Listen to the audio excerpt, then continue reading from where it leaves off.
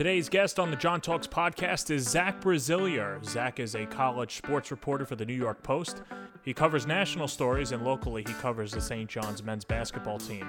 A couple of weeks ago, he wrote a story titled Inside Rasheed Jordan's Fight for Basketball Redemption After Prison, which is pretty self-explanatory. Jordan was a point guard for 2 seasons with the Red Storm and left the program after Steve Lavin was let go following the 2014-15 season. He was then arrested and charged with attempted murder after a stick-up went awry.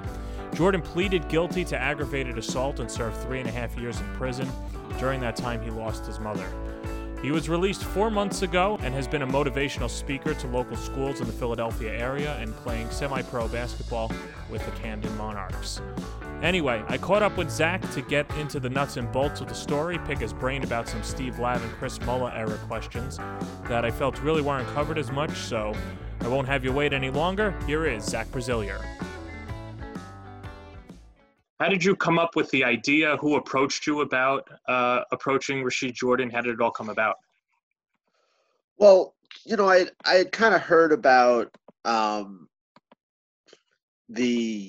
obviously I covered St. John's, and so I knew he was in jail, and his Instagram was still active. I think it was his mom before she passed, and then brothers did stuff. Then I saw he got out, and I saw basically like a few weeks later, the Philly Inquirer did a piece on him getting out, and I was kind of interested, but I kind of wanted to let it play out. I felt like I wanted to kind of see how he did for a few months before we really did a story. And then someone on news side was interested. I was kind of busy with other stuff, and our news side was like kind of looking into it, doing something. And then for whatever reason, they didn't. And I was like, you know what? If you don't end up doing something, I'm going to do it because my schedule had opened up. And they had already talked to the owner of the team, who kind of had, become kind of an advisor for him of sorts. And the owner basically set everything up. I reached out to the owner and was really interested in the story. I think he's trying to do as much publicity as possible just to get his story out. And, that's kind of went from there. And they're like, you could come to a game, you could talk to him before the game. And, that's really kind of how it went. Now, we know, when I was in college and my senior year, I think was his freshman year, and there was a gag order from St. John's to basically keep him away from the media. And I don't know who exactly was responsible for that. I'd assume it had to do with the coaching staff and the SID at the time. But I know that you were one of the vocal writers out there saying that, he should be speaking to the media.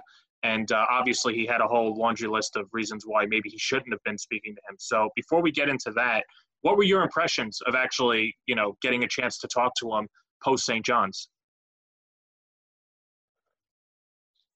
Yeah, he was good.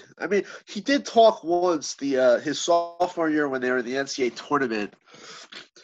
The NCAA has these rules that say every student athlete has to be available, and I made sure that he was made available. I talked to the NCAA, be like, look, they haven't let this kid talk for 2 years. You guys have rules. So the NCAA made them bring him to the press conference and for the NCAA tournament. And so the whole press conference was just me and another reporter asking him questions, which was, I guess a little weird. But yeah, he was good. Look, he's not a college kid anymore. And, he's been through a lot. And so he has a lot of things to talk about. And, he was good. He was open, and there was really nothing he wouldn't talk about. Look, he's trying to get his story out, so I think he's being very he's very media friendly at the moment. But yeah, he was very, very talkative and very good. So you, like you said, the Post talked to the owner. You got a chance to speak to the owner and set up things. Then you speak to Rasheed. Do you then reach out to Kamal Yard, or do you reach out to Stan Laws? Or are they all there at the time when you speak to them? What's the second order? Stan Laws is coaching the team. Right. So, when I was there for the game, I talked to him while I was there. Kamal is someone I've had kind of a relationship with, and I had reached out to him, hey, we're looking to do the story of Rasheed, and he was kind of hard to get a hold of. I had basically before the story ran, I had been out there like 4, 5, 6 weeks before. So like the interview was a long time before the story ran. You know, because of like the NCAA tournament and everything before everything got canceled, I was really busy with that, and so kind of got put on the back burner. And then once everything got canceled, I kind of had time to really sit down and work on it. Um, but yeah, I mean, when I was out there, I talked to Stan Laws, Kamal. I told, he knew I was going to do the story. I had a relationship with him from when Rashid committed to St. John's, and we texted here and there. He was a little harder to get, but eventually I got him, and that it kind of went from there. What were some things that were left on the cutting board floor that didn't make into the story but were still interesting in your eyes?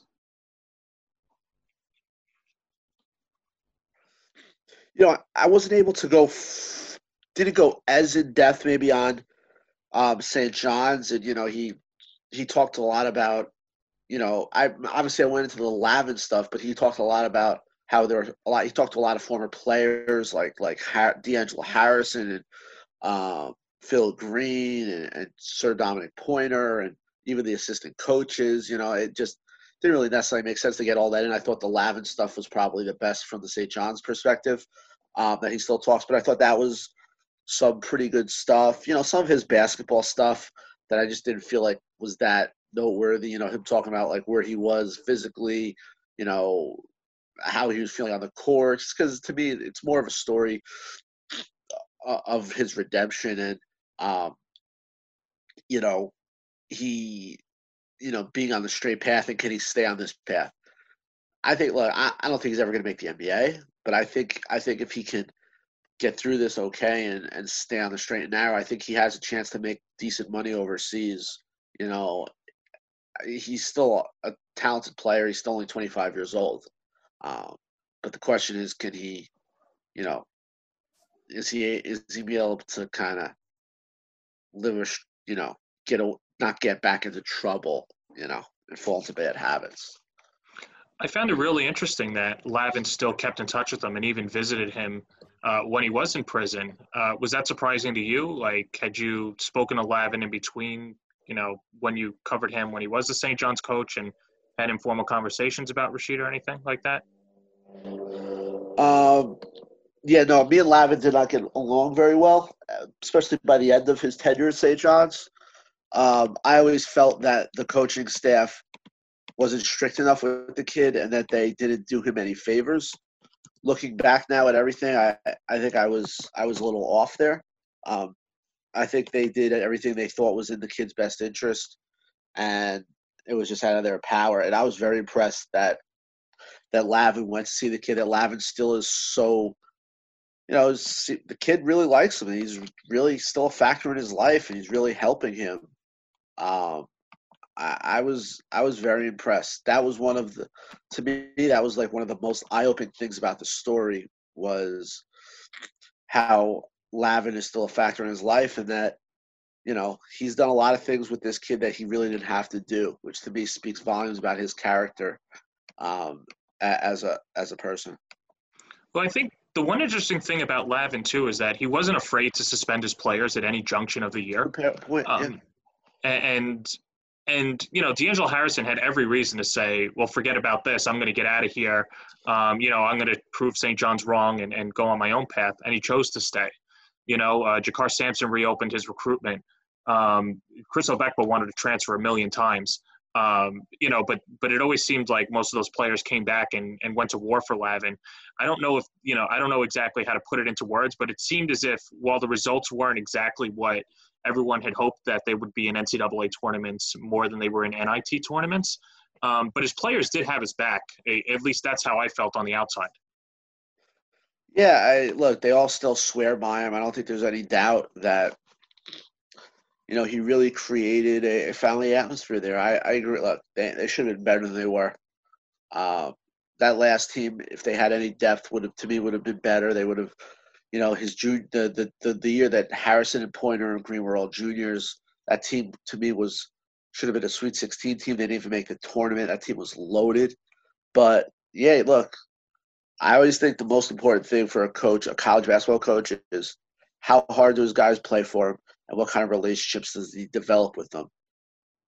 And I think you could really make the argument that, Lavin in both of those ways was very good.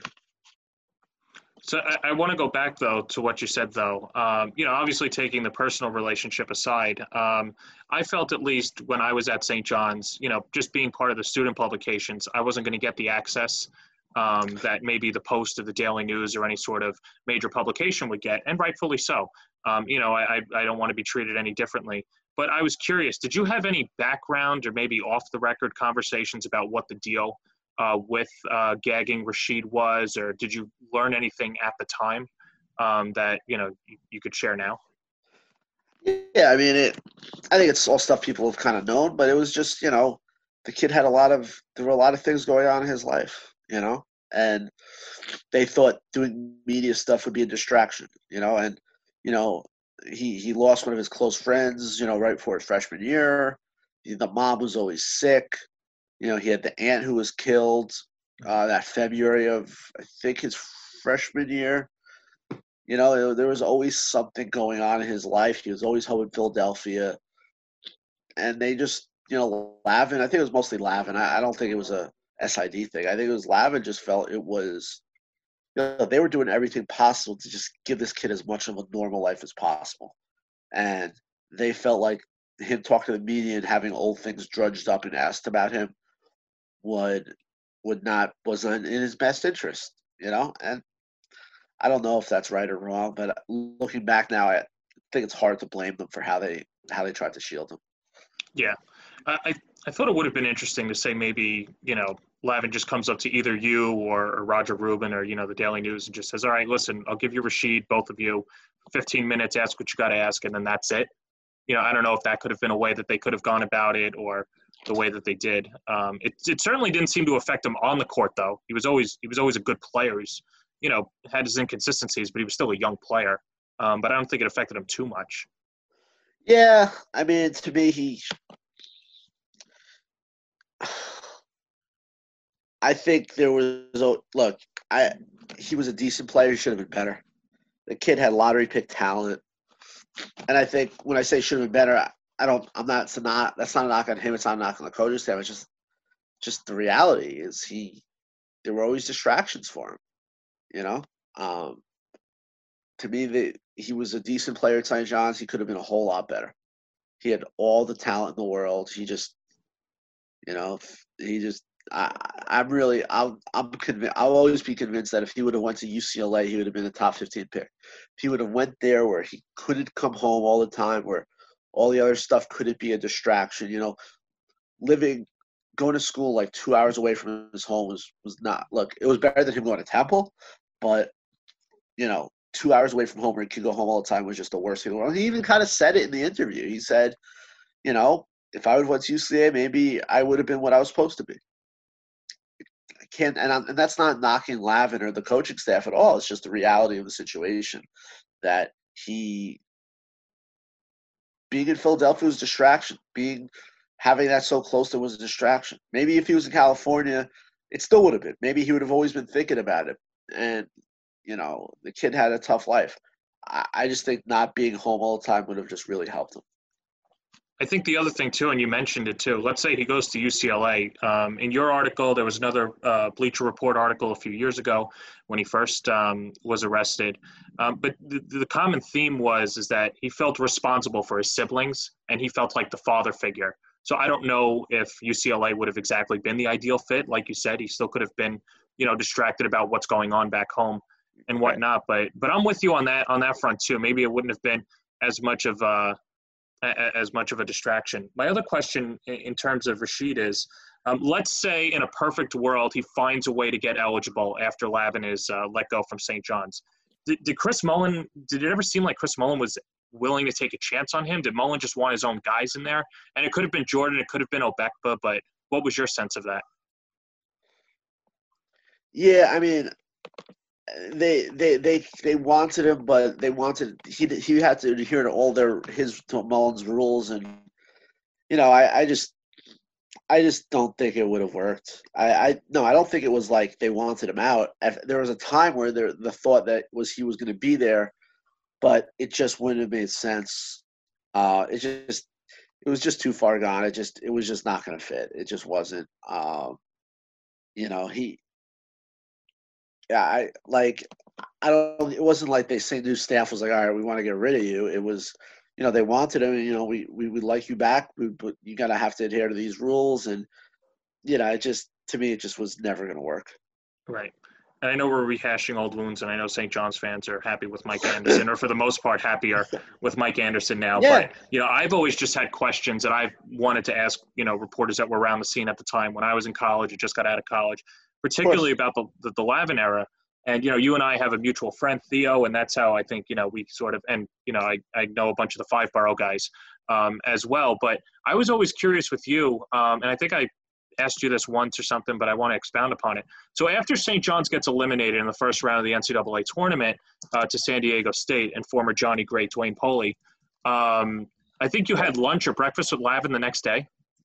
well, no, it was like me and Roger Rubin like got invited to the hotel to talk to Lavin and a few of the seniors. Okay. And what was that like? Not the seniors, because obviously they're heartbroken, their careers are over, they're moving on. But for Lavin, who was facing, you know, his job was in jeopardy, extension talks had just broken off, regardless of what he said. Even I had sources in there that said that it had broken off. What was he like? You know, I think he was optimistic that he could, at least he tried to put off that he was optimistic to us that he would be back. You know, I've since learned a lot about what happened then. That I think he knew he wasn't coming back, but he wanted to at least put a brave face and try to convince people that he was. I mean, to me, Lavin would have had to go on a run to save his job. The president wanted to hire Chris Mullin.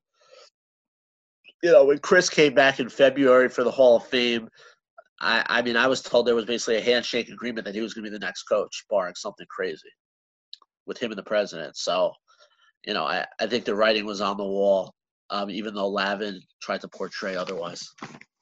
And do you think, and this might just be me convoluting my own conspiracy theories, but, you know, you could even see with Lavin, too, on the sideline, he wore that quarter zip with the suit that just looked awful, but it basically just gave off the appearance of, hey, I'm not this stylish coach anymore. It looked like he was packing it in on that end. He stopped recruiting in New York City. I think Isaiah Whitehead was you know, the crown jewel, at least locally, and he ends up going over to Seton Hall. And then Lavin jokes about it when he was on Fox Sports 1. Oh, well, you know, Isaiah knew that I was gone. I don't particularly know that Isaiah knew that he was gone. I think Lavin knew he was gone. But what do you think of that? You know, I think there are a lot of factors in what happened with Lavin. I think his health, obviously, and cancer was huge, obviously a huge factor. You know, they could have had Rico you know, they had a verbal commitment for Rico Gathers, and then Lavin got sick, and that fell through. And you know, there's a lot of things I think that you know that kind of went sideways with him. His first few years, he was great. You know, he was bringing in big time players, and you know, he stopped working like he had been. You know, so I do think being sick was a huge thing. I don't think there's any doubt about that. You know, he lost people close to him as well. I think that was you know, didn't help either. So I think those two things were pretty significant. And you know, it was clear he didn't work the same. He didn't work his last 2 years nearly like he did his first 2 years. I don't think there's any doubt. But I also, and look, I've always been a critic of his, but I don't think there's any doubt you got to give him credit for. Came to St. John's at a time nobody really wanted to. He made 2 NCAA tournaments in 5 years. Mm-hmm. He made 2 other NITs. I mean, he wasn't that bad. He really wasn't. You know, he really improved the I guess the brand of the program, you could say. You know, in terms of what he was able to do, he brought in big players. I think he kind of showed, you know, a formula for St. John's, because nowadays most New York City kids are going to prep school anyway. They don't go to school here. A lot of the kids want to go to the other part, you know, go to the big campuses, the big schools. But he also showed that, New York City, if you do it right, is enticing to kids who aren't from here. You got guys, you got D'Angelo Harrison from Houston, you got Phil Green from Chicago, you got, Jakar Sampson from Cleveland. Yes, he got a few, Mo Harkless was from here, obviously. And, so he showed you can get some top players who aren't from here. And, Mullen and his staff did that to an extent, a little bit too. So I think, in the years to come, we're going to look back at the Lavin era a lot differently than maybe we looked at it during the time and right afterwards. I think we're going to look back at it and say, this guy actually did a pretty good job, and look, and this is coming from someone who wasn't a fan of his at all and really clashed with him. So it'll be. I don't think the school made the wrong decision to part ways with him. I think they made the wrong hire. I thought Danny Hurley, he would have taken that job in a heartbeat. I think that was the guy they should have hired, but clearly the president wanted to be the ones to bring Chris Mullen back. And now to me, they have their first really good coach in a long time. I think Mike Anderson's really good. I mean, he's a true basketball coach who does it the right way, who works hard, who has a good staff, and had a pretty, for considering what they had, I thought they had a pretty decent first year. Yeah, no, and I'm 100% in agreement with you. I think, and the thing with Lavin too, he was so dynamite his first 2 years, right? He brings the team to the NCAA tournament. They beat everybody at the Garden that year, and not only beat them, they pulverize them, except Syracuse, of course. But so that happens. Then he brings in, I think they were the number 3 recruiting class, right, behind Duke and Kentucky at the time. So, for Lavin, at least in his corner was, hey, I just turned this, I've just brought this team to the NCAA tournament. I've got a great recruiting class. We should be on the rise. And he just never delivered there. But another thing that you brought up, too, that I think has been one of the problems with St. John's is that, the new president wanted to bring in Chris Mullen and wanted to bring back that alumni base. And St. John's, it just seems that they always wax poetic on 1985. And, it's 2020 now. At the time, it was, 2015? Right, so 30 years after the fact.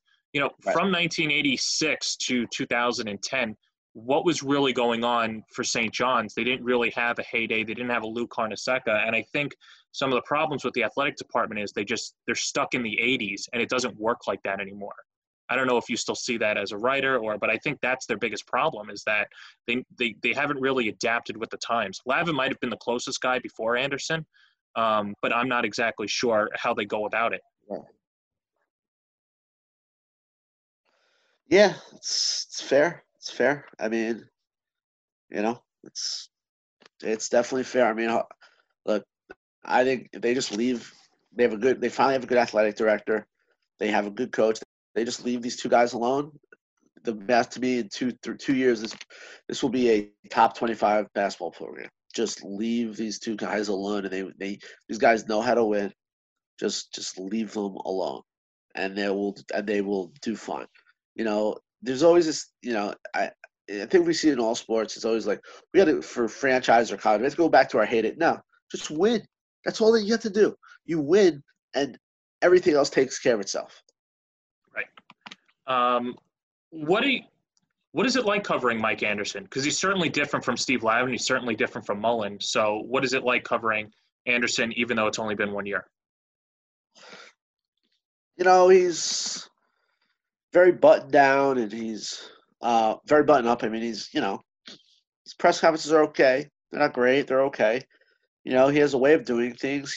They're not all out and about sharing information all the time about recruiting. And, I like the staff. I mean, I think they're very, business-like. I mean, from what I've heard, they're great around campus. They're, he's great with players, developing relationships, making sure they're going to school, going to class. It's, they're not flashy, but they're simple. They want their kids to be good students, play hard, do the right things. It's a pretty simple thing. And it's, look, if you're not great winning games, maybe people don't. It's not necessarily going to be something people are noticed, but if they win games, no one's going to care that they're kind of boring and dull. And I'm not saying that they're boring or dull. I just think, you said, they're not, They're not real big and flashy, but I think this is something that St. John's fans have been waiting for. This program has needed for a long time. Someone who knows college basketball, who's won, who understands what it takes to win, who's knows, he's really given this program an identity of hard work and, playing up tempo, pressing, and they really haven't had an identity. They really never had an identity under Mullen, and that to me is something. That's the best thing he's done. What have you heard from high school coaches in the New York City area about this coaching staff? I've yet to talk to someone who doesn't like Mike Anderson. I mean, there's nothing not to like. He's a worker. He's real. He cares. I mean, we're going to see, it's all about getting players. So that's obviously something that we're going to have to wait and find out here. But, I mean, the guy's real. And that was people like. I'm sorry. Right. Yeah. And that was my next question too. So when they were looking for the coach after Chris Mullen, it seemed like the slam dunk hire at the time was Tim Clues, right? Tim Clues, you heard Mike Cragg talk about, the connection for Cragg and Bobby Hurley from Arizona State. My thing though is that, New York City head coaches, high school head coaches, they weren't sending their players to St. John's anyway. And I don't know how much of an influence that high school coaches actually have as opposed to AAU coaches or handlers or things like that. Like, for instance, I don't think Cole Anthony, Moses Brown were ever going to St. John's. Maybe if this was 1985, maybe there's a chance. But I don't think that would have happened. What was the sense when Lavin and Mullen were in charge from those high school coaches? Like, why did they just not send their kids to St. John's? I mean, it depends. I mean, every situation is really different, honestly. It's some of it is they weren't putting in the time. Some of it was the kids just didn't want to stay. It's just the way that it is now. It's just different. It's like, for very few kids is St. John's their dream school. These kids haven't grown up with St. John's winning. They've grown up with St. John's kind of being irrelevant. So, these kids want to go to Kentucky and Duke and North Carolina and Kansas and Oregon. And, they're used to traveling all over. And, so it's different. To me, I've always said this. If St. John's wins, they'll start to get good local players. It's as simple as that. You're starting to see it with Seton Hall and Rutgers now, where they're starting to get good Jersey guys. And I have no doubt that if St. John's starts to win consistently, they will start getting good local players. The problem is they just haven't won consistently. And what do you consider consistently? Like over a 4 or 5 year good stretch of just NCAA tournament appearances? Make 3 tournaments in 5 years. It doesn't have to be crazy. I'm not saying you have to be a top 20 team every year. But make the tournament 2 out of every 3 years. At least start there, and then go from there. Okay. Well, listen, I really appreciate you taking the time. I really enjoyed the story about Rasheed and all of that. It stinks that the whole virus is shutting down his season to see what exactly could have happened with him in Camden and all of that. But, just to tail back on that before we let go, any other, impressions from the Rasheed Jordan story or, in your interactions with him or stories about him that we didn't get a chance to see in the story? No, I think we covered it. I'm rooting for him. He seems like, he never, that's the thing is he never got in trouble for this. So it's, so some people have kind of dismissed him as, troubled kid. No, he's had a tough life, and this was the first time he ever got in trouble. I hope he's got his head on straight. I really do.